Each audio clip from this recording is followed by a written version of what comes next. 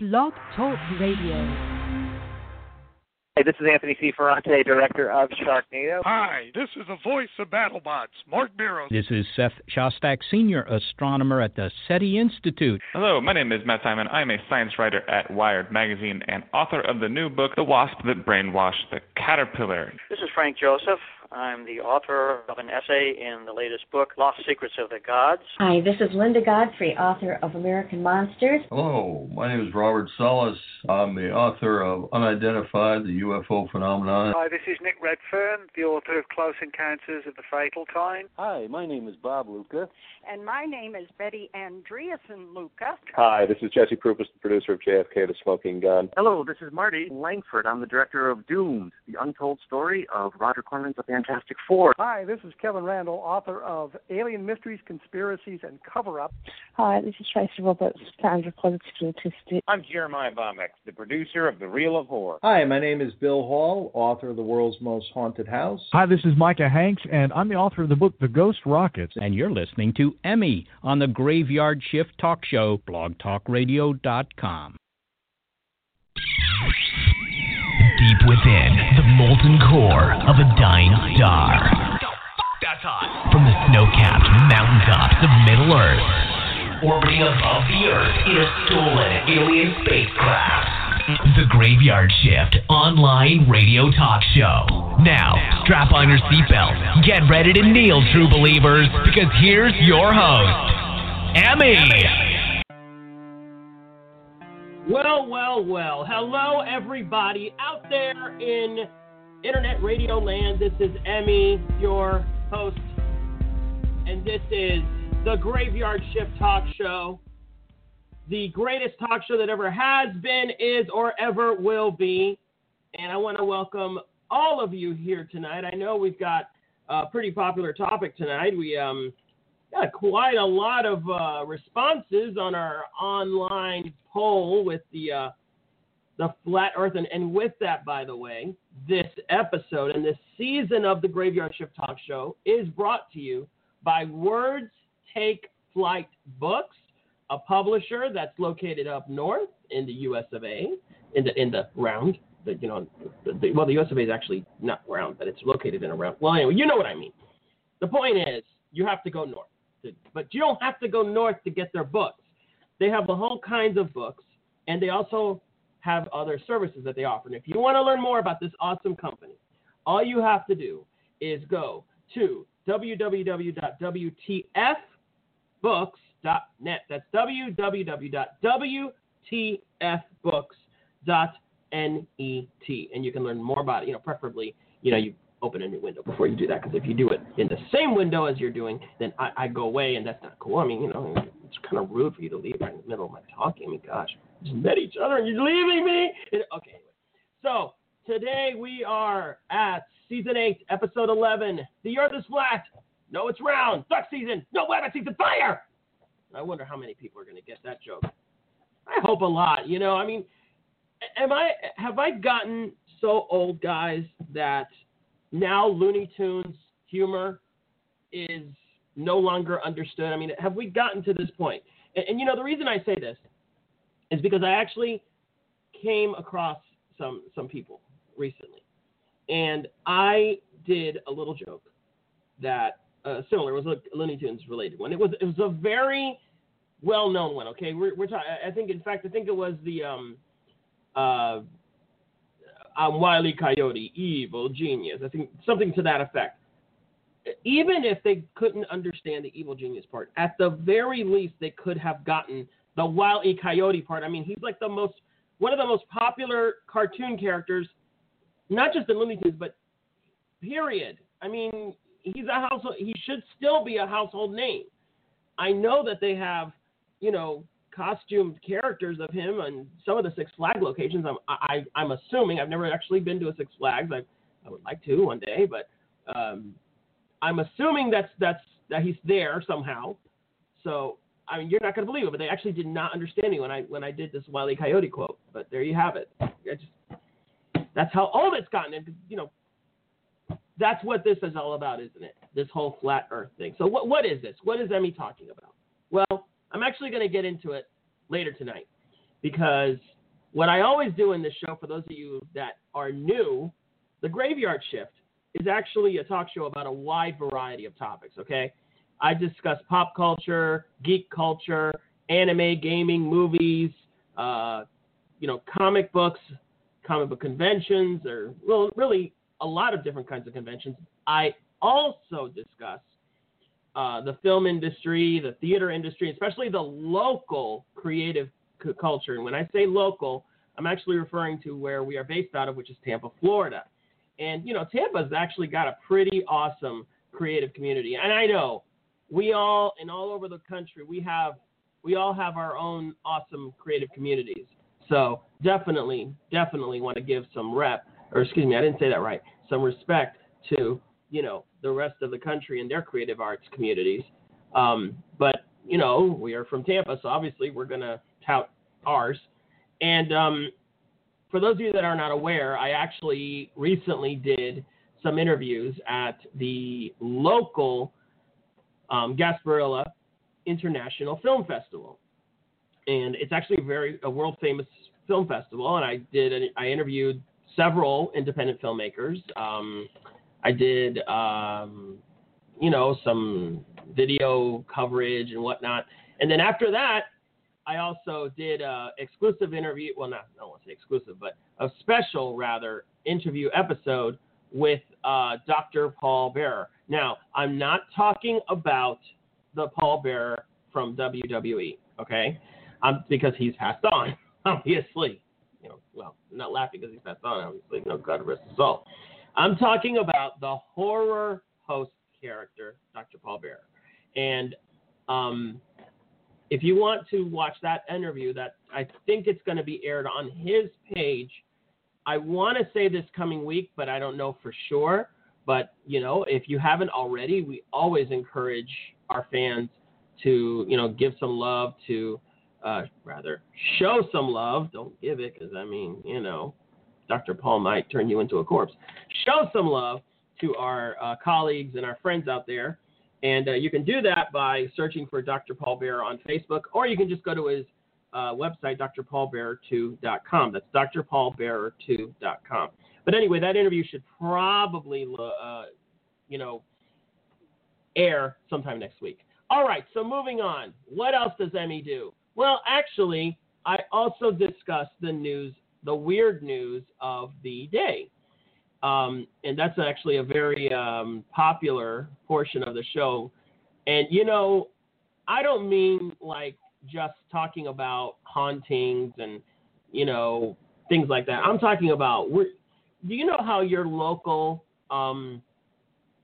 news stations used to do wacky news of the day?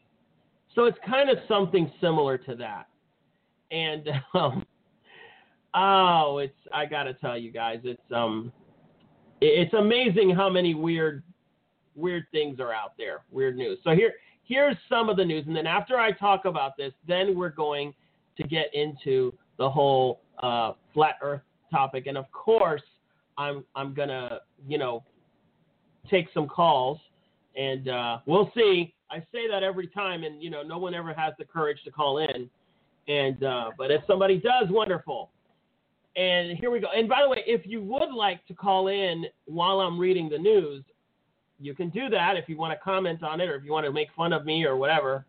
You can do that by calling area code 347-237-5187. That's area code 347-237-5187. Or you can go to blogtalkradio.com/thegraveyardshift and listen to me there. Now, or rather call in there. Now, what I also want to do is I want to make sure that I can hear myself, that because I've had issues before that, people haven't heard me for some reason. Like I can be heard on one website, but not on the other. So I'm going to make sure that I can be heard real quick.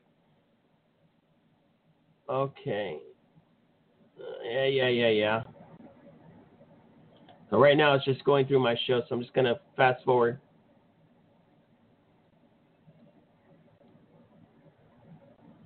Oh, good. Okay, I can hear myself. Perfect. Okay, so strange news of the day. All right, guys. Well, if we men weren't already being overrun by women, now female cockroaches are overrun. No. I'm not kidding.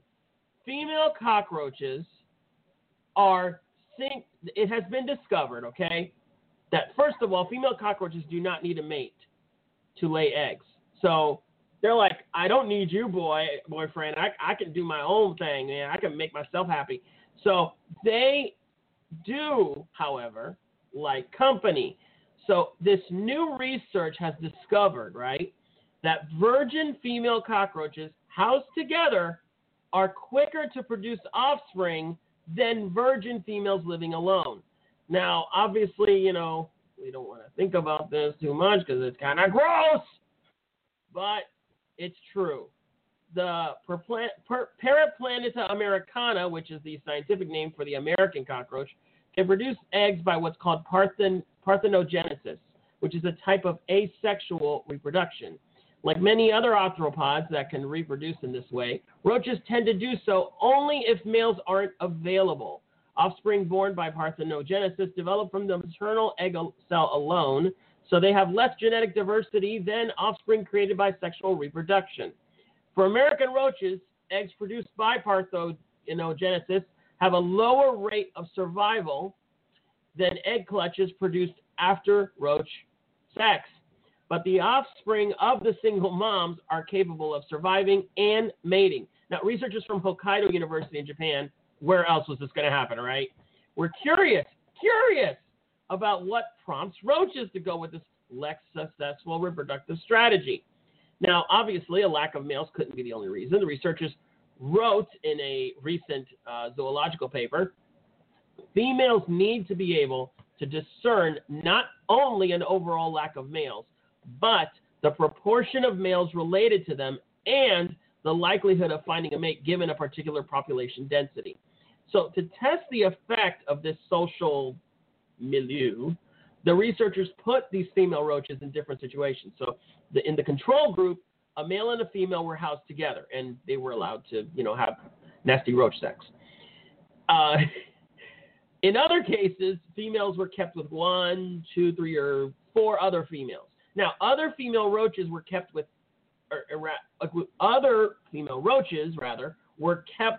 get this, castrated males. I can't even imagine, how do you castrate a male roach? I mean, what, do you call the roach moil? I mean, I don't know.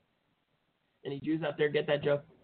The researchers also tested the effects of adding pheromones, which are chemicals that insects use for communication, to all female cockroach groups. Then what they did was they counted the number of eggs laid in each condition and how long it took for the females to lay the eggs.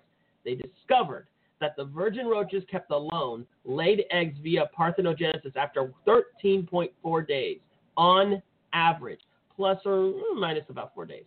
Virgin roaches kept in groups jumped to parthenogenesis significantly faster. For example, female roaches kept in a trio started laying eggs after an average of 10 days, plus or minus a couple days. Even more striking, virgin roaches kept in all female groups laid their second clutch of eggs much sooner than virgin roaches kept alone. So it's an average of like 18 days versus 25 and 30 days for the isolated roaches, right? Now, adding the pheromones that we were talking about earlier, that I mentioned earlier, did not change the roach's time to parthenogenesis, okay?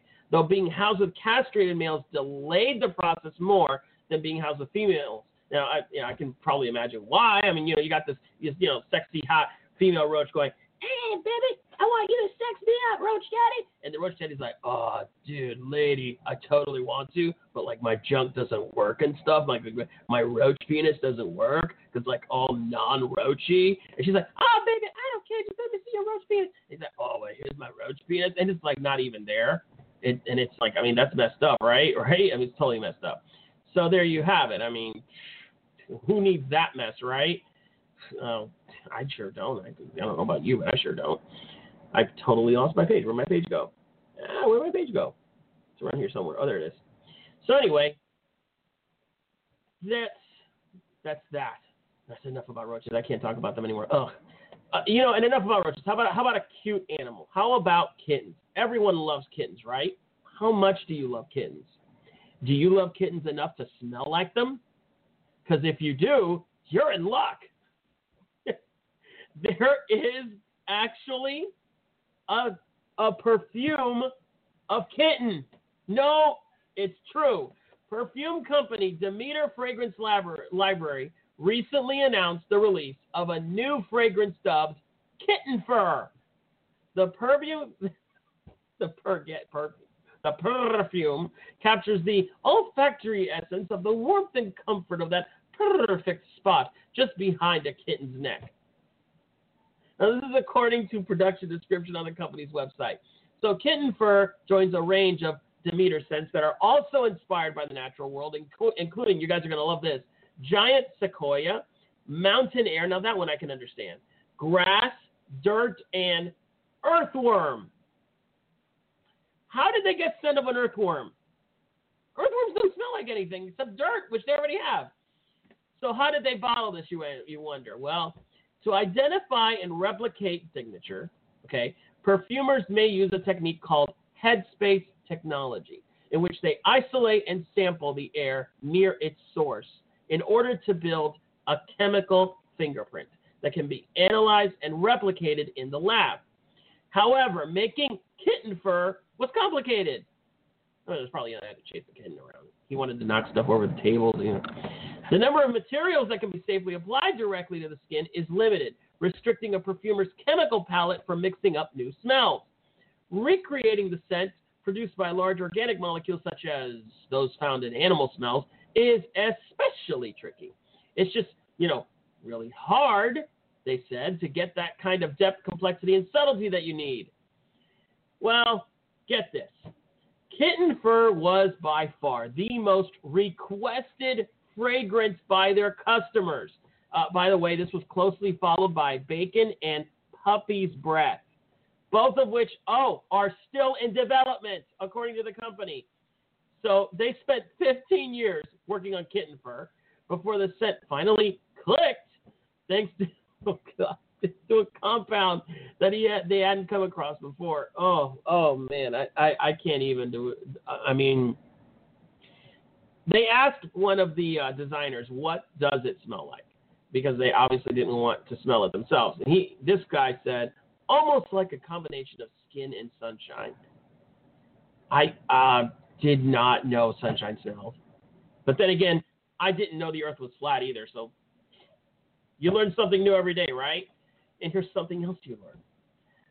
Ghosts hover around the massive telescope in these new images. Very interesting, right?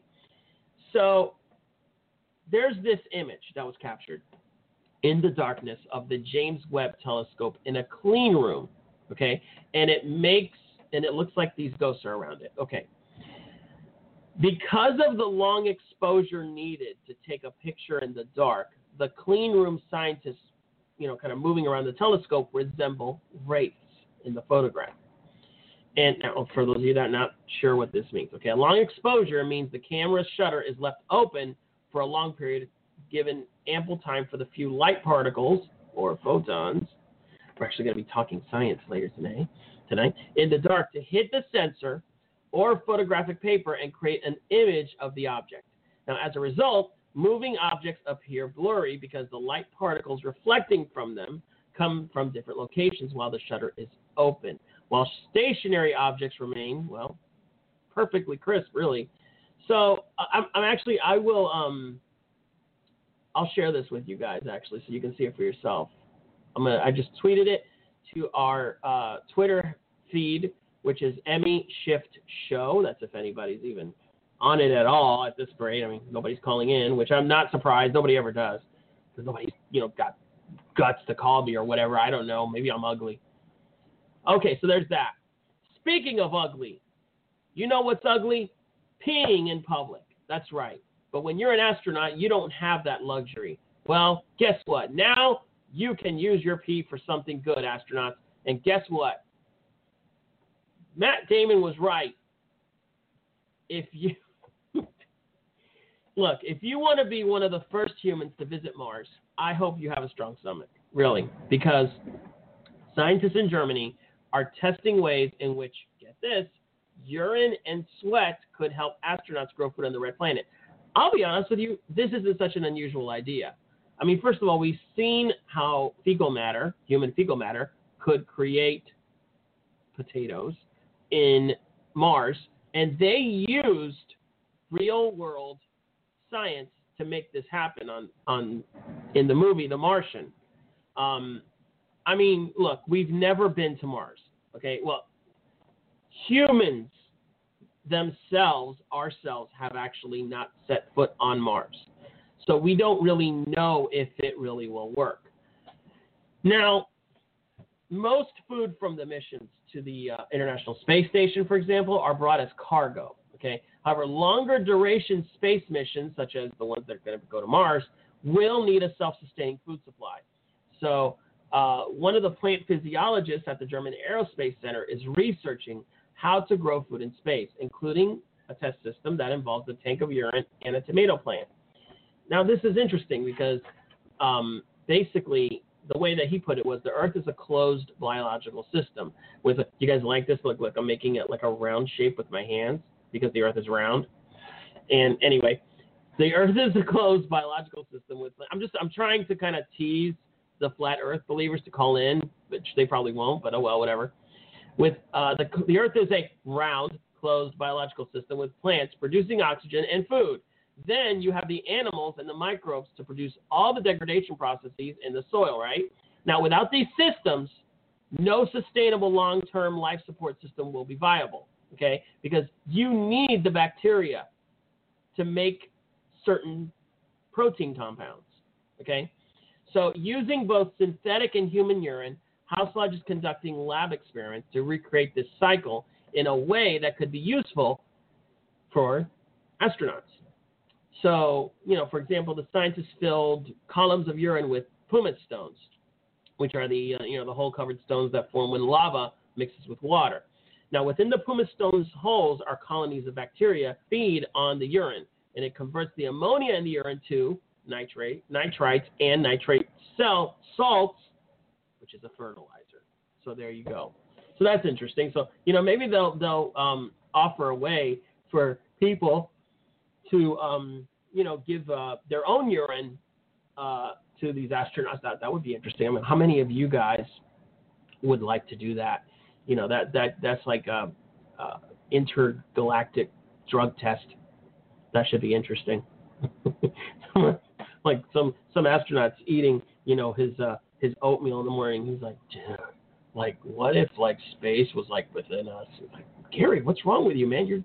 I said, I don't know, man. I just feel weird ever since I ate this oatmeal. What's going on? Hey, somebody check didn't we use that oatmeal, that urine for that oatmeal? Yeah. Check where that urine came from. Let me see. It says whatever. I don't know marijuana plant's name, so just insert name of marijuana plant. Sorry, I probably blew the joke, but oh well. Okay, so now finally, we get to the real nitty-gritty of the show, which is what? What do you guys now? Nobody's called in yet, so we'll see. We'll see what happens. Okay. I would like to have some callers on the line before I start the subject of flat Earth. So this is what I'm going to do. I'm going to give time for people to call in, and to do that, I'm going to play an interview that I had recently with an independent filmmaker from Sweden named Marcus Ovnell. And I'm going to go ahead and play this interview. And while I'm playing this interview, I'm going to give you guys time to call in if you believe the Earth is flat. And you know what? I'm not even going to. If you believe the Earth is round, call in anyway. And we'll pretend that you think the Earth is flat. Whatever. I don't care at this point. So I'm going to play this interview. Call area code 347-237-5187. That's area code 347-237-5187. I'm going to go ahead and play this interview with Marcus, and after that, we'll be back, and hopefully we'll have callers on the line. If not, I really don't care. I'll do the debate by myself like I said I was going to do anyway. Here we go, ladies and gentlemen. Enjoy the interview. Hello, ladies and gentlemen. This is Emmy with the Graveyard Shift Talk Show. What a busy week it has been, right? I mean, first I'm at the film festival, then I'm with Dr. Paul Bearer, then I'm back with the Spanish Lyric Theater and their production of Luisa Fernanda, and now here I am on the air talking to someone from Sweden who's actually in Sweden, and his name is Marcus Ovnall. Hello, Marcus. Is it okay if I call you Marcus? Yeah, it's fine. It's That's perfect. Great. Perfect. Wonderful. And, first of all, I want to welcome you to the show. Marcus is one heck of a talented guy.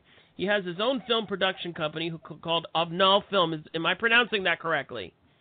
Sounds perfect. Yep. Great. And he's had it since 2013. He's produced the company's produced 2 short films and 1 feature in that period of time. All the films have been recognized and even won awards all over the world.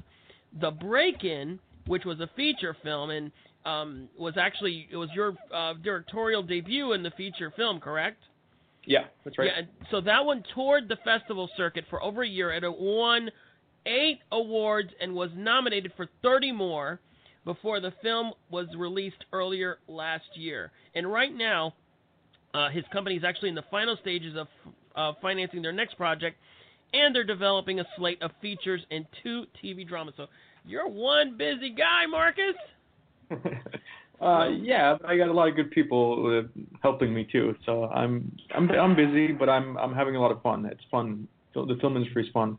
That's great, and that's kind of one of the things that this interview is about. Is being that we're here in the States, it's kind of we tend to lose perspective on how basically other people also do films, not just Hollywood. And when you're especially since you obviously have been here to Florida and to Tampa. In fact, that's where you and I met. And so you have some idea of how difficult it is for not just an American or somebody that doesn't live in LA or New York to distribute and to produce a film, but really you definitely have a firsthand experience with how difficult that would be overseas. And that's kind of my first question. How different is it, or is it different to produce, distribute a film, say in America, than you would in Sweden, in Europe for that matter? I think it's essentially the same. I think the film industry is not that different. It has its ways of distribution, it has its ways of production and writing. So I don't think it's the biggest difference. I don't think there's a big difference. I think there's a difference in competition because there's a lot of people competing for the spots in the cinemas if you're from the United States, but there's a big competition for the cinemas here as well. But I think it's different. I just think it's different challenges. I don't think one is better or worse. I just think that at the point we're at now, where cinema and film and content is so worldwide, it doesn't really. I mean, no studio in the United States makes a film for the U.S. market. I mean, you can look at The Great Wall, the one that Matt Damon did, where the people are saying, okay, that didn't do very well. But if you look at it, it's one of the films that actually made the most money out of all films this year. So it's actually a big hit, but it was a big hit in China. So filmmaking is global. It's not for a country or for a market. If you want to make films, you should try and communicate to a global audience. And how do you do that? Well, usually, what I think, and this is just for me, if you use human emotions, if you actually tap into the human emotion and human psyche of human beings, we're all kind of the same. I mean, there's no big difference. Everybody loves their child. It doesn't matter if you're from Africa, from Asia, from Europe, or from the United States. It doesn't matter. You have the same kind of relationship with your child. You love your child without any boundaries. So I think there's challenges. I think there's more money to make film in the United States than there is in Europe, especially Sweden. but there's also more people. So I don't know. I don't see it as an issue. I think wherever you are, realize what you can do in that market, and realize what you can do in that. If you're in Louisiana, what can you do there? They have great tax right. incentives. So I mean, just don't get bothered with I have to be in LA to make movies, because that's not the case anymore. Like 30 years ago, 40 years ago, that's probably what it was. But today, no, just make your movie. Just make a statement with your movie and just make it. You got it. And speaking of that, how did you get to the point where you were now a professional filmmaker doing films in your home country? Or well, you know what I mean. Living in your home country, but doing them worldwide. How did you get to where you are? I mean, financially or just. No, kind of like in general, like basically, like for example, here in America, you would have somebody, maybe studying at school, and then they would maybe get an internship or something to that matter. I went to film school in LA, and I came home and I started doing PA work, just doing every single thing. I acted, I casted movies, I was a location assistant, I was a location scout. I did every single. I've probably done pretty much every single position on a film. Probably I haven't done like the last part of post production. I've been involved with it. I haven't done it physically, but I've been doing everything from writing, everything through productions and all the way up to editing. And to me, I think learning your craft and learning it inside out, and whatever industry you go into, whatever business you go into, if you know what you're doing, if you know every single aspect of it, then you're going to be more successful than if you don't. And that wasn't a constant choice. That was just the work I got. So I just started working on different things, and I was gonna be an actor. I wanted to be a big Hollywood celebrity. I wanted to be one of the big ones, like Brad Pitt. But apparently, you're better looking than Brad Pitt. I mean, if you don't mind me saying so. No, I'm not better looking than Brad Pitt. You're selling yourself short, Marcus. No. He's the prettiest man. I've actually met him once, which is just weird. But he's the prettiest man I've ever seen. Don't tell Angelina. Well, aren't they divorced? Oh yeah, that's right. See, this, that was a test. No, it wasn't. I totally forgot they were divorced. So I guess don't tell Janiston or whatever, Jennifer Aniston. So, so that's cool. So you got to meet Brad Pitt in person. That's pretty neat. So let me ask you this. Yeah, go ahead. I walked past him. He was laying on the grass, and I walked past him. I was like, "Oh my God, that's Brad Pitt!" And I was just like scared out of my mind. I was 21. I was a film student, 21 years old, and I saw the biggest.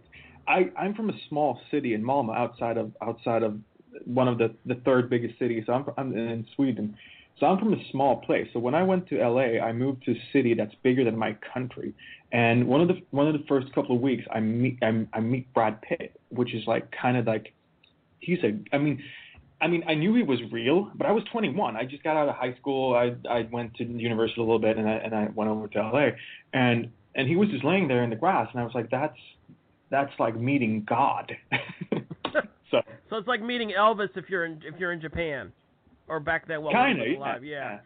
Oh wow. It's different now, but it's just at that point I just came to LA, and I didn't have any experience in the film industry, and I was just like, I was starstruck, to be honest. That's cool. So let me ask you this. So when you're doing your films and everything, so you've obviously, do you film them all in Sweden, or do you find it, is it better to go to other countries or other areas and film them? So far, the films I've done have all been in Sweden. I've done English language films in Sweden, but I've done mostly here in Sweden, or only here in Sweden. I worked on productions in LA when I was in LA, but I haven't produced anything that's not out of Sweden. So, but that's the next one. We're doing that now. So the break-in was filmed in Sweden. Yeah. Okay, and that's the one. Is that the one? That's the one that won the award for the Gasparilla Festival. I believe it was in 2015, if I'm not mistaken, or 2016. Yeah. So 2015. Yeah. 2015. Yeah. So, okay, so speaking of film festivals, well, a lot of times, what would happen is a producer would do a film, and then, to get distribution or to try to get it noted, noticed, they would obviously distribute it to film festivals. So, when it comes to doing you'll forgive me, okay? I'm sorry, a foreign film, and I know that's, depending on who you speak to, a lot of people don't like it to be called that because they, hey, I'm doing my own movie. What are you calling it foreign for? But for the sake of, for the sake of our audience. So when you're doing, let's do that. It doesn't matter. Yeah. I appreciate that, my friend. So when you're doing a film like that, and you're bringing it and you're distributing it, so do you get offers from like all over, or do you find that you're mainly getting offers from production companies here in America? We got offers from all over. When after we signed, we actually got the distribution. We got one when I got into Gasparilla. Sorry, I'm going back and forth. No, that's okay. But when I got into Gasparilla, I got an offer for distribution in United States and Canada, North America, and for a couple of different reasons, it wasn't the right fit, and then we got a better offer later. Not a better, we just got something that fit better. They were specialized in foreign films in North America, so that kind of fit better than being part of a company distribution company that didn't focus on foreign films, that just focused on actually more English-speaking films, because we would actually stand out. And so it's about finding the right fit for your film. And then Nordic films, they have a tendency to spread because there's a lot of people interested in what's happening. And because Nordic noir is a big thing right now, there's a lot of crime series coming out of Sweden, Norway, Denmark, and Finland. Sorry, so I think there's a lot of people are looking at it and interested in buying it, and for that reason, just for it's coming out of just the right market at that time. So we did get offers from South America, we did get offers from Germany, the UK, and Sweden, of course, and the Nordic countries. And some we took and some we didn't, and for different reasons. Yeah. Okay, that's great. So then what then? So okay, you get all these offers, okay? So and what makes you decide on doing it, for example, let's say distributing it here in America or not, or distributing it in Europe? Because for America, this is not me sucking up to America, but America, if you want to be a business, if you want to do anything in business, you need to have success in America. Because if you have success in America, you can sell it to anywhere else in the world. So if you make it in America, you're going to make it anywhere else in the world. And basically what happened is when we signed with the American distributor, we got all the other distribution offers. Before that, we didn't get any. Wow. I think that's the same if you're a sports brand. I think that's the same if you're whatever. I mean, America kind of sets the tone a little bit, especially in the film industry, because it's so big. It's not the biggest country in the world. India is bigger, but it's not the same culture. So the rest of it's not probably the same culture as Pakistan, but it's not the same culture as Europe and the United States. Still, they are doing really, really well, the Indian films in the United States. But I think it's just about if you can get it distributed in the United States, you'll have a bigger shot at getting it distributed in Europe and the rest of the world. To me, that's true. I don't know if that's true for everyone, but to me, that's true. But on the flip side, if you can, I mean, there's a couple of my friends they made films and they had like a big theatrical success somewhere, and they sold it to all these different territories, and one country just loved it, because sometimes that happens. You look at music; some people are loved in Germany, and nobody knows about them in Sweden, which is like we're neighbor countries, and so if you can get if you can hit somewhere, you can make a lot of money somewhere, you'll sell more. And a lot of films they make it big in Europe first, then they go over to the United States. So you can do it the other way around. For us, it just made more sense to go to the United States first and then to go to Europe. Yeah. Yeah, I mean, what a trip. I mean, you're talking about. You're kind of going back and forth. You're over there, you're coming over here, then you're going back, and maybe going back over there with the film. So that film, you want to talk about around the world in 80 days. I mean, holy cow. Well, and so okay, so then and when it comes to making and distributing films, we kind of most of us kind of know what how things work here in America, and of course it depends on where specifically you live. Like, for example, in California, their laws, considering producing and distributing a film, are way different than they are in, you'll forgive me on my beautiful audience, but they're very different from where they are in Tampa. And, you know, I know you and I spoke about this briefly when we were in person, but, you know, we were talking about how here in Florida, there is really not that much freedom when it comes to getting a film done. You know, we have a lot of hurdles that we have to jump over. There are no tax incentives for, you know, companies. And let me tell you something. I am not a liberal, okay? I'm a conservative. Yet I see the importance of having that in place, because guess what? We're losing movies to Atlanta, for crying out loud. No disrespect. I love Atlanta. You guys are awesome. And you know what? You're getting the movies, and good, more power to you. But kind of what I'm getting at, Marcus, is, so we have all that stuff to kind of contend with here. Do the filmmakers in Sweden and maybe even in Europe, I don't know if you know about it, the other countries in Europe, do you guys have what kind of like freedom or obstacles do you guys have to contend with over there? In Sweden, we don't have tax incentives at all. We do have government-supported films, so you can actually apply for government funding, and you can get your film made that way, which is great. And there's a bunch of there's so many different support systems you can go through, and so many different ways to make your film that way. They don't fund all of it, so you need to find funding somewhere else. And so there's a fine line between making something commercial and art still with an arts eye to it, which is not always the easiest to do. I think from a standpoint of, I mean, a lot of these places with tax incentives, they have a minimum spend. So even though they have tax incentives, they will only give that money to the bigger productions. And because they do have tax incentives, it doesn't mean that you'll get it. So you still have to apply for it. So I think you're right. I think you should definitely have tax incentives in Florida, and I think that politicians are thinking about it the wrong way. They're looking at it this way. They're saying, okay, if you need tax incentives, you're not a prospering business.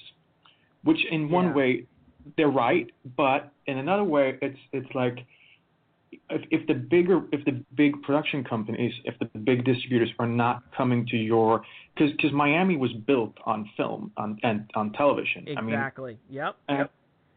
So they forget about the tourism. They forget about.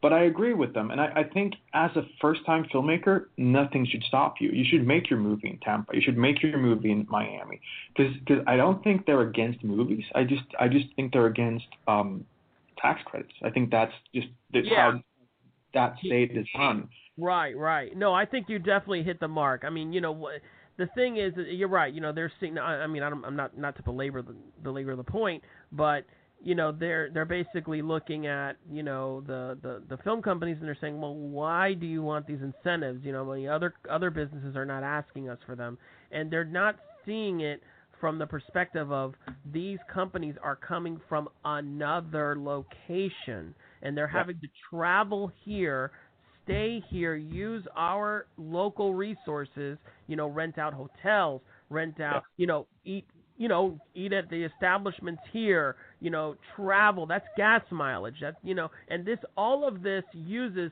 local resources, and that comes out of their pocket. And, you know, movies, you already know, cost a lot of money to make.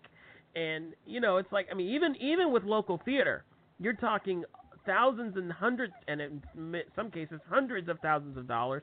With a movie, you're talking sometimes, depending on the movie, millions of dollars. And, you know, any way you can save the money helps. But if you make your first film and you can't get money from people to make it for $1 million, that you should never ever go over $1 million. Never when you make a movie. Keep it at 800, keep it at 900, whatever. Don't go over the $1 million, because then you're going to get a lot more to deal with SAG and AFTRA and all these things. So you never go over $1 million. Secondly, I think if you make your first film, I made mine for $60,000, and that's it. That's all I paid for it. and you can make a film, you can make a feature film that actually works and apparently wins awards too, and you can actually sell that film and you can actually make some money back on it. But you have to be smart. But there's no, I don't like. There's so many people who want so much money for their films, and they want so much money up front, and they want it for their first film. And I'm getting a lot of this now because I'm getting a lot of people coming to me saying, "Oh, you helped me produce my film. You produced films before. Can you produce my film?" And they want a lot of money to make it. And I'm saying, okay, do you? Because there's so many reasons why you shouldn't make a film. There's a million reasons why you shouldn't produce your own films. And there's only one why you should, and that's because you love making films. Right. So if you love making films and it's something that you want to pursue as a career, then pay for the first one yourself, and then go out and get it financed. And then just because I don't see it as anything stopping you. The technical, the cameras, the equipment, all the equipment you need, it's so cheap today. So you don't need the biggest cameras. You don't need the best, because what you need is a great story. And if you can write a great story, you can shoot it for $60,000. And I mean, that's going to hurt a little bit in the pocket. It did to me, definitely. But it's going to be so much more worth it when you're done, and when you get that film out, and you can say that, okay, I financed this myself. I did it myself. I worked my ass off, and I produced this. This is what I did. You have a case for your company. You have a case for yourself. You have everything you need to keep working in this industry. But don't get. I mean, I think when we're talking tax incentives, we're talking about businesses who are so big that they need it. And when we're talking about making your first one, I don't think you're going to get tax incentives anyway. So just sure you make it. Just do it. Because what I did, I financed writing, and then I did a job, and I financed the production of it, and then I worked, and then I financed the post production of it. So I kind of did things in between to be able to finance my film. Well, there you go. Yeah, and you kind of, I mean, you said it right there. You said it right there, and you're. I'm just so glad you're saying this, because see, the thing is, we have a lot of young filmmakers that are just breaking into the business that listen to this show as part of our audience, and I tell them this a lot. I say, look, don't expect the moon, the sun, and the stars when you're doing your first couple of films. You got to do it smart. Budget your movie. Make sure that when you're budgeting that you're doing it the right way. You know what? Get an accountant if you have to, because guess what? And you know this very well, when it comes time to get that movie ready for distribution, buddy, you better still have some money in that bank, because you're going to need it, because theaters are not free, and distributors, they're going to want their cut. And paying the talent, paying all your crew, that should have already been taken care of in the preliminaries. But a lot of people don't get that making a movie, you really need a plan, and you can't just go. Now, don't get me wrong, okay? We have many filmmakers who just like to pick up a camera and go, and you should do it. Look at Blair Witch Project. Blair Witch Project was an absolutely insane hit. And what did they use? They used a little camcorder, for crying out loud. And so, I mean, it does, you don't have to have high-end cameras to make a good movie. Like you just said, a story is what people want. And so now that kind of brings me to my next question. When you do these movies, so when these stories are being decided, do you like to pick from your own, kind of stories, or do you just kind of go out there and field it? Well, I mean, every story you write is from you somehow. But it's kind of about imagination. It's just like what what I can say, and what I learned is writing is the most important craft of all filmmaking. So to any new filmmaker out there, learn how to write, and learn how to write well. Because if you do that, you can do whatever you want. I mean, if you know how to write, you'll learn how to direct, and if you know how to write, you'll learn how to produce, because you'll figure it out. But there's a lot of people that don't know how to write, and there's a lot of writers who don't know how to write, and it's probably the most important aspect of all of filmmaking. It can save you so much money if you write a script that's actually written in the correct way. It's going to save you a lot of money when you start shooting. So that's basically what I really put all my time and effort into, just writing something that actually, so that I can send it to people and people will read it and everybody will maybe they won't like it, that doesn't matter, but they will at least read the same story. It's not confusing. Right. So yeah. So when we've been talking a lot about the financing and the money and all that stuff, and I'm sure a lot of the audience would like to know if it's okay for you to say this. How would you advise someone who's getting into this to seek out financing? What do you feel is one or a few of the more effective ways of getting it? Because $65,000, people don't just have it. A lot of people just don't have it in their pockets. So how would you do that? How would you advise that? I didn't have it either. So I started working, and this is my only advice: grow your business organically, grow your filmmaking career organically. Because if you can finance your first one yourself, if you can do if you're straight out of school and you want to be in filmmaking, don't direct your first movie straight out of school. Then some people do, and they're brilliant. And the guy who now won the La La Land, he's like 22 or whatever he is. Oh, yeah, I saw that. Yeah, but he's like, but there's geniuses out there, and we should never compare ourselves to geniuses. There's always going to be these people who we look at and go, wow, that career is just amazing. That's what I want. But if you start thinking about that, if you start looking, saying, okay, I want that kind of career. I want to break out. I want to break into the industry when I'm 22. I want to win an Oscar when I'm 29 or whatever he was, and that's never going to work. So you should definitely aim for the stars, but you should never look to the geniuses of our craft and say, okay, how did these guys do it? Look at the other ones. Look at the ones that actually worked their way into this industry. And there's a lot of them who's done some brilliant work later in their career, but they started out making smaller films, and then Peter Jackson is one. He made small films, and then all of a sudden he made Lord of the Rings, and he won 52 Oscars or whatever he won, and he made billions and billions of dollars. And so and he's a genius too. And don't get me wrong, I'm not saying he's not. Well, Ingmar Bergman is another one. He's from your home country, right there. Yeah. But I think the only way to do that is if you keep your budgets modest. If you make your first film for a low budget first film and you finance it yourself, you don't owe anyone money, then you don't have to answer to anyone. Nobody's going to tell you when do I get my money back. So you're free to start working on your next one, because you don't have to. You don't owe anyone. You don't have any debt, or maybe you do. Maybe you put everything on your credit card, and that's fine too. But just make sure you pay that off, and then you make your next one. Yep. So it's all about the grind. Going out there and grinding every single. It's a baseball player. If you play outfielder, you're going to be out there every day, and you're gonna hit the ball. You're gonna score a couple of days, and you're not going to score the next day. And so the grind is the most important thing. Then if you're a genius, then be a genius on a low budget. Then make a film for $60,000 and win an Oscar, because you can do that. Whiplash is one of them. They actually had quite a lot of money, but still, it didn't have that much money. Beast of the Southern Wild, I think they had $2 million, and he won for best music, I think. So you can do it. You can do it on a modest budget, but you need to. I think it's just look at the people who now are doing the big ones. Some people make one small film, and then all of a sudden they're directing like the huge blockbuster ones.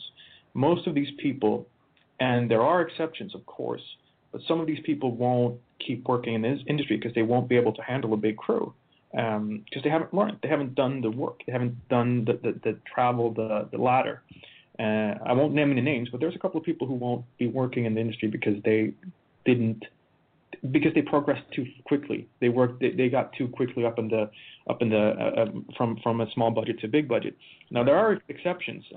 Colin Trevor, who did Jurassic World, he's an exception, and he's a brilliant director because he went from a really small budget and then he made like tentpole film Jurassic World. Gareth Edwards is also someone who's. I was just going to say Gareth Edwards, yeah. Yeah. So I'm just saying there's no rules, but don't make it too hard on yourself. Right.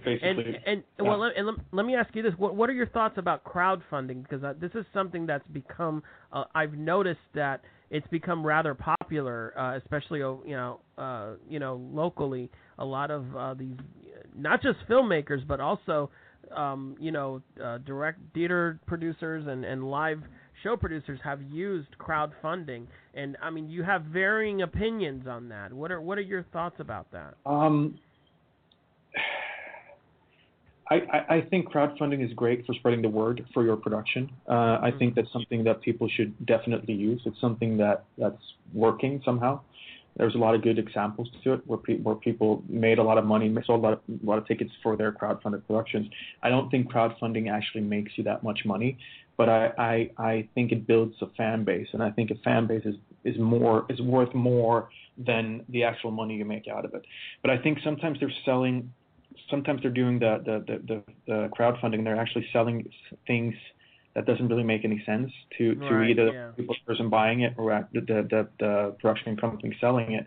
I would do it differently, but that's kind of my trade secret, and I can't, because I'm doing it differently. So I can't. That's yeah, you know what I mean. I mean, we all have, but I mean, figure it out. Be innovative. Do something different. Do something that someone else didn't do, and that's basically the only thing you can find. Yeah.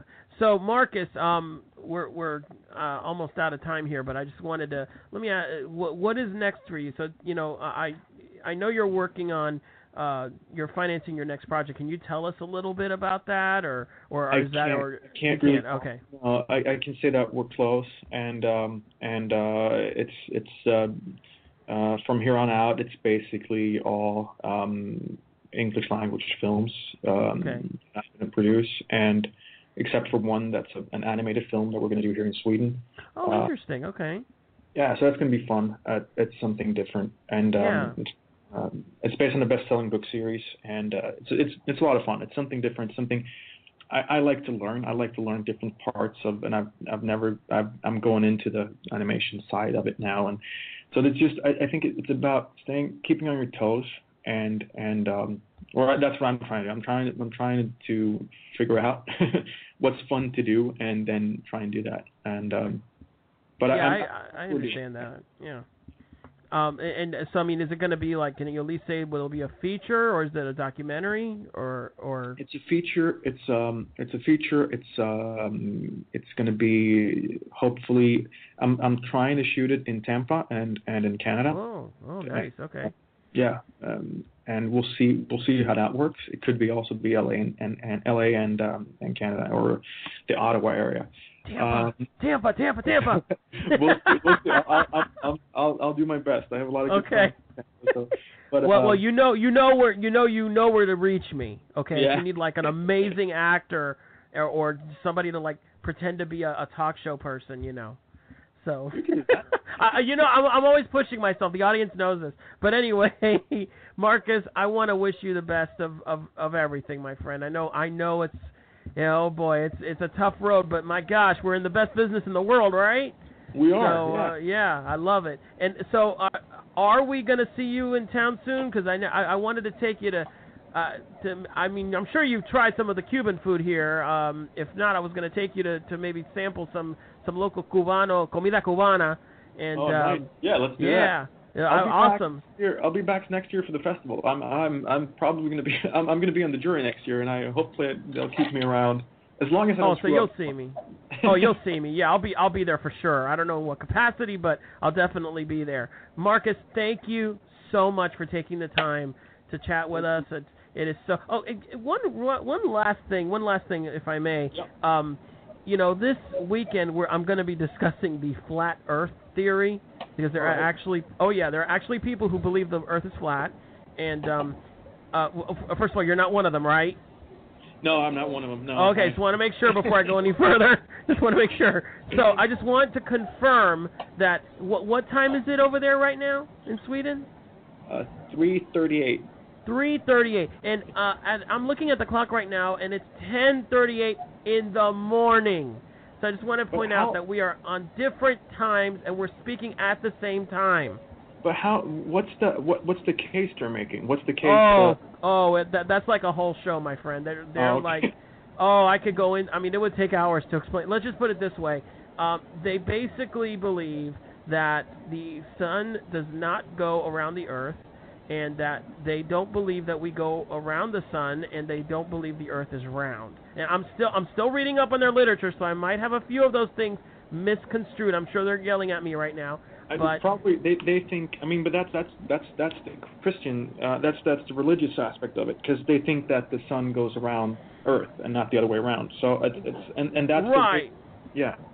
But so it's kind of funny how they just kind of ignore Copernicus and everything. And well, anyway, so I'm going to completely decimate their theory this weekend. I'm trying to get one of them on the air, but I don't know if that'll happen or not. You know, we'll see. But anyway, I just wanted to kind of get you in on that for a tiny little this is my thing. I think if you think that Earth is the center of the universe, you're wrong. First of all, and secondly, I think it's kind of arrogant to think that we're the center of this wonderful, beautiful. I mean, every night when you walk out and you look up at those stars, I mean, it's mind-boggling. I mean, it blows your mind how beautiful it is. And now, I'm not saying that scientists are right, because I think they're pretty much always are wrong, but at least they're trying to. They're trying to figure it out. Right. Yeah, I mean, we definitely don't have all the answers, but we're at least we're still seeking them.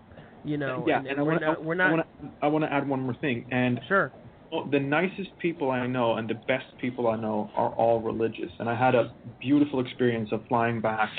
I met a father of a Catholic school on the plane back, and I had the best flight back from Tampa to. I'm afraid of flying, so I was on the plane, and it was a really bumpy ride. And I sat next to this father, and he kept me calm by just actually being there and just listening to me. So I think religion is a great thing, and I think that's something that we should all cherish. And it's. I think this is not religion. I'm not confusing. No. I understand. Yeah. I'm just saying that I think we need to be a little bit more humble people. Absolutely. I completely agree with you, my friend. Well, that's great. And, you know, I want to thank you so much for joining us, Marcus. And it was a lot of fun to talk to you. Definitely awesome to meet you in person. You and too. I can't wait to see you again, my friend. And listen, you take care of yourself.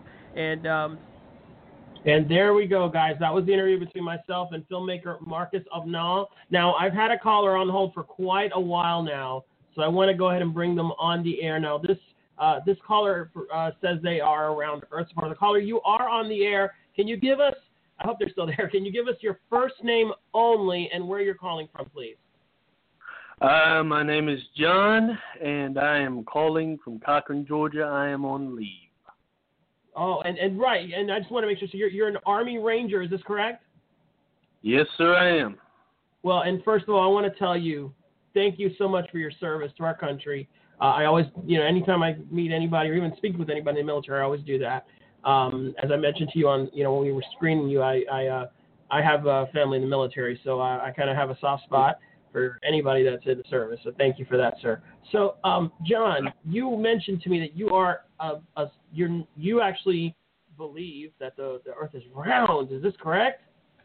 Yep, I know it for a fact. Well, John, I'm going to call you on this, buddy. All these people, they flatter. Look, look. I think I might be, maybe I'm approaching this the wrong way.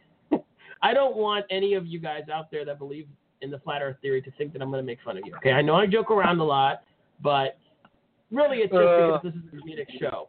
So if you guys call in, I will not make fun of you. I might poke fun at the theory, but that's not the same as making fun of you. Now, John, why don't you tell us your views on the round? What makes you so sure that the Earth is round? Okay, now if you ever go to Iraq, if you're on a plane, in fact, if you're just on a plane, you look out the window and it's daytime, you'll see the sun. Now I want you to pay very close attention to the sun on the horizon. You'll see. Now when the sun is coming up or going down, you'll see a bending at the horizon, especially if you're looking straight at it.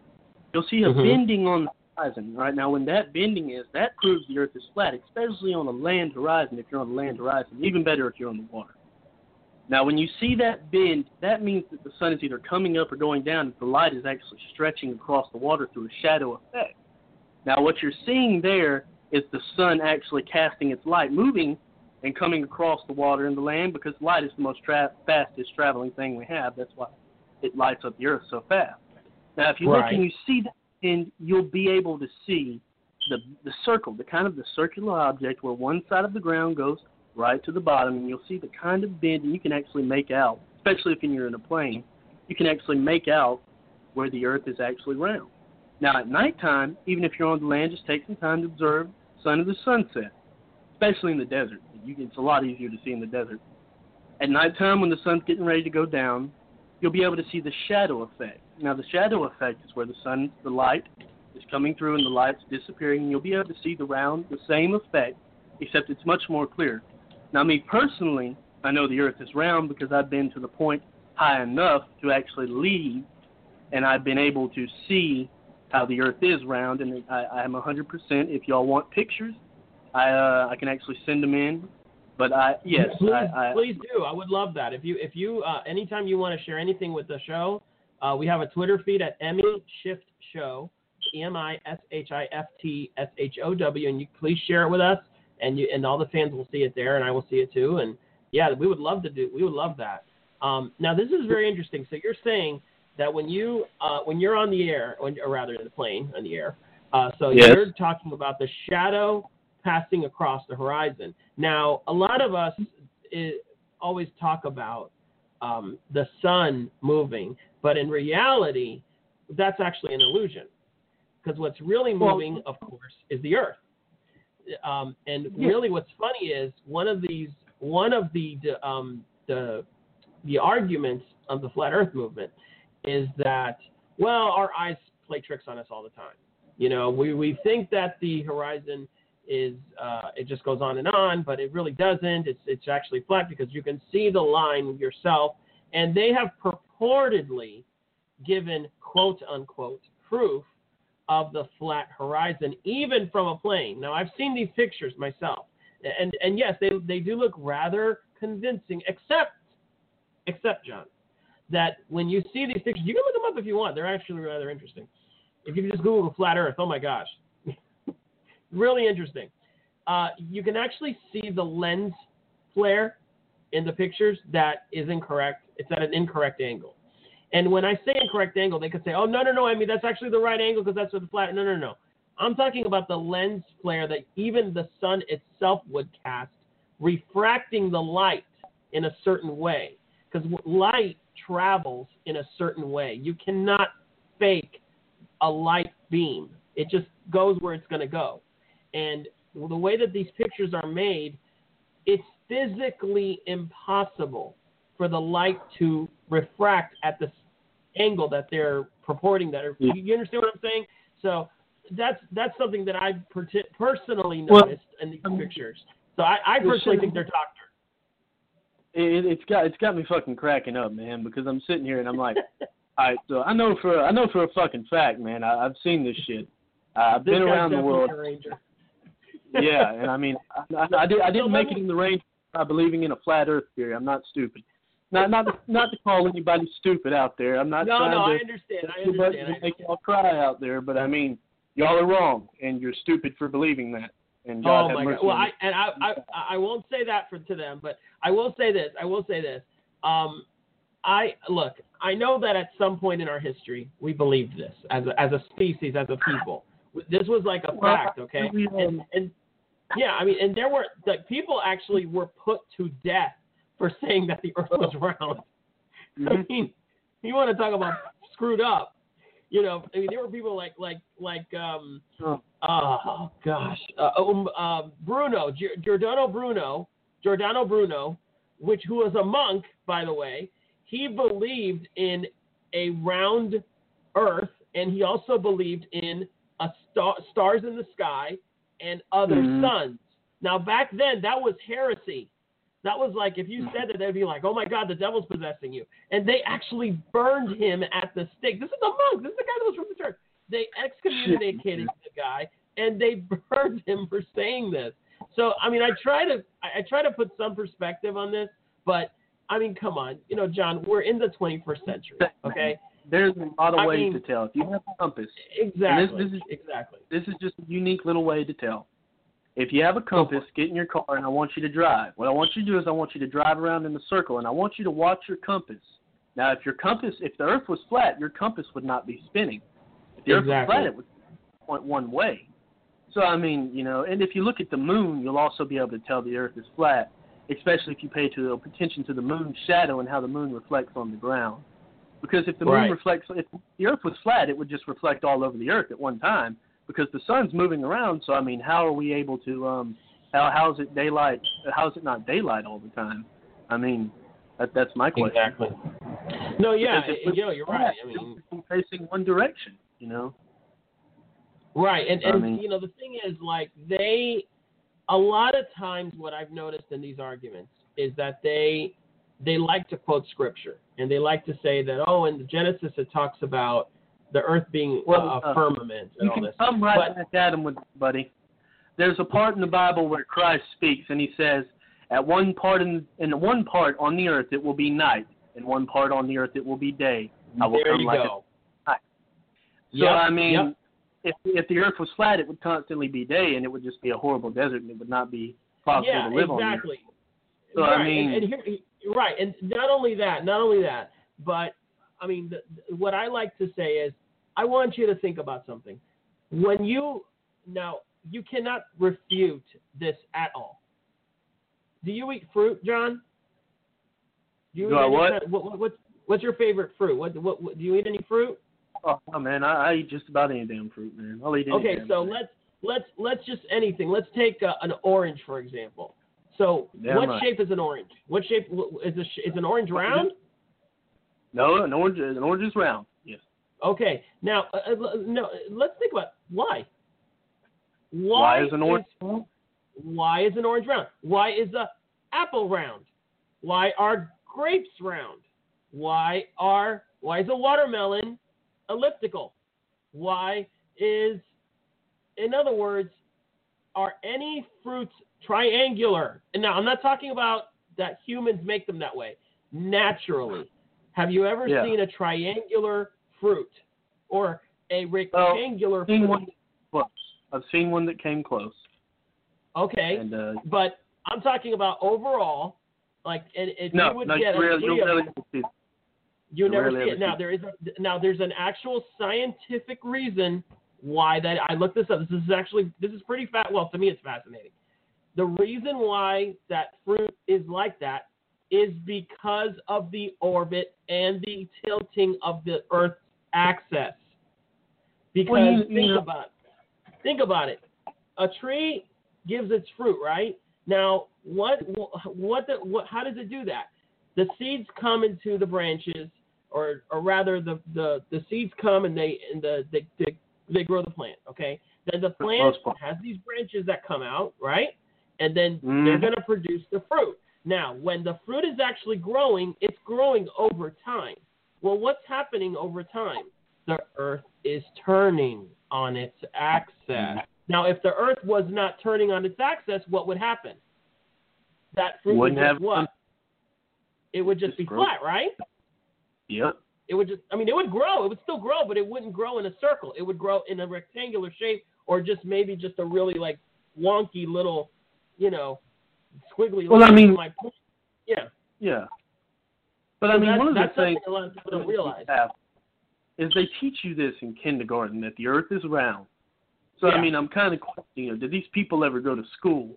No, they I mean, I don't know. I'm hoping they did, but I think what we're having, I think what we're seeing here, John, is we're seeing a lot of disillusioning, a lot of maybe, what I've noticed a lot of these believers is that they're a part of a lot of New Age movements.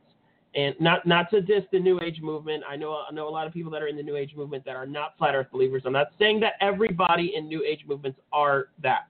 I'm just noticing that the majority. New Age movement is like the hippies movement of the '60s. So they believe in free love and yeah. So and what I've noticed is a lot of these people, not all of them, but a lot of them kind of cater to that particular belief system. And again, I'm not throwing shade at them or at it or anything. I'm just saying it makes a little bit of sense to me why they chose to believe this, because it kind of goes along with the other ideologies that this movement believes in. So really, I think I can tell you how this got started, man. It probably got started by this. Somebody was an attention whore, and they wanted attention, so they decided to put this up. And then some crazy asshole with too much time on his hands said, "You know what, man? I'm telling you, this shit's real." So he got out there and he's like, "Hey, sir, the Earth's flat." And this stupid guy said, "Really? It's flat? Holy shit!" And then he told all of his fucking friends. And now all these damn people are sitting in their mom's basement, jacking off, watching Granny Wants a Party to research, fucking thinking the Earth's flat. I mean, that's oh my what God. happened. I gotta have more Army Rangers on. This is great. John, that's what fucking happened. You know what? I'm not going to disagree with you. Thank you so much for calling, John. We're going to have to, cut the episode or cut the episode off. And we didn't get anybody. We only got one guy brave enough to call in, an Army Ranger. Shame on you guys. And you know what? You had your chance. You could have debated either of us or both of us at the same time. You didn't. Oh well. So thanks for calling in, buddy. You can call in anytime. All right, man. So, hey, thank you for keeping us safe out there, and you be safe yourself, my friend, okay? I'm going to go find me some stroke mags. See you later. All right, see you later, John. Love that guy. Love it. Oh, boy. Ladies and gentlemen, that's going to have to be it for the Graveyard Shift Talk Show. As I thought, nobody was brave enough to call in and debate me on the Flat Earth Theory. We only had one guy calling, and he was actually around Earth supporter. Big surprise. Well, that's okay. We had fun anyway. Look. Let me just get down to brass tacks here, okay? We joke around a lot on this show, okay? I mess around. I poke fun at stuff. But when all is said and done, I do respect my viewers and my listeners. I am aware that you guys believe what you believe. I totally, you know what? You want to believe the Earth is flat? Go for it. You want to believe the Earth is a disc on top of a turtle? Go for it. Believe that if you want. I'm not going to. You're wrong. Well, actually, I might tell you you're wrong, but I'm not going to make fun of you specifically for believing that. I might make fun of your theory, but I'm not going to make fun of you. And I thoroughly welcome you to make fun of me or what I believe. I can take it. I've heard it all. Whatever. Jesus is a wine chasing or a wine tasting zombie. I've heard them all. I really have. I didn't just make that up. Somebody actually said that to me once. So, if you know what I think if we allow ourselves to be bullied, okay, if we allow ourselves to let what people say bother us, then that gives them power, okay? And if you allow somebody to tell you you're an idiot and you're stupid and you let that get to you, that's not on them, that's on you, because you should be a strong enough person to say, you know what, yeah, okay, you can believe what you want, but I know I'm not stupid. I know I'm not an idiot. So F you, you're that way. So anyway, I know I don't usually curse, but this was kind of a different show. I had a feeling it was going to go to the PG-13 angle. All right, ladies and gentlemen. I know I didn't actually go to the PG-13. I actually still kind of PG, whatever. All right, ladies and gentlemen, I want to thank all of you for watching. I might touch on this again another time, because I'm kind of fascinated by people that believe this. If you guys, people are still chatting about it in the comments from that Facebook article. So if you guys, want to discuss it still online and you just didn't want to discuss it, with me on the air, that's fine. I don't mind. I can chat online as well. Next week, Saturday night at 8:30 p.m., I will be on blogtalkradio.com/thegraveyardshift and on the BidChat app. Just download BidChat for free. It's available at most app stores. You can watch me there. I know there's a delay. I know there is. And I'm very sorry about that. I have not figured out how to get rid of it. I don't know how. So until then, we're just going to have to deal with it until somebody figures out how to stop it. But I'm really pleased with all the views we had tonight. And thank you, everyone, So for listening, and all kidding aside, if I offended you in any way, stop being offended. No, really. I'm very sorry if I offended you. But really, guys, it's okay to laugh at ourselves every now and then. Thank you for listening to The Graveyard Shift. This is Emmy, and I am... Where are you? There you are. I am out of here. Peace, guys. You feel that, universe? That satisfied feeling only comes from having finished a super epic, awesome episode of The Graveyard Shift online radio talk show, hosted by your illustrious host, Emmy. Make sure to follow on blogtalkradio.com/The Graveyard Shift and our Twitter feed, #EmmyShiftShow, to stay in the loop for future episodes. Until next time, Shifties, we're punching out.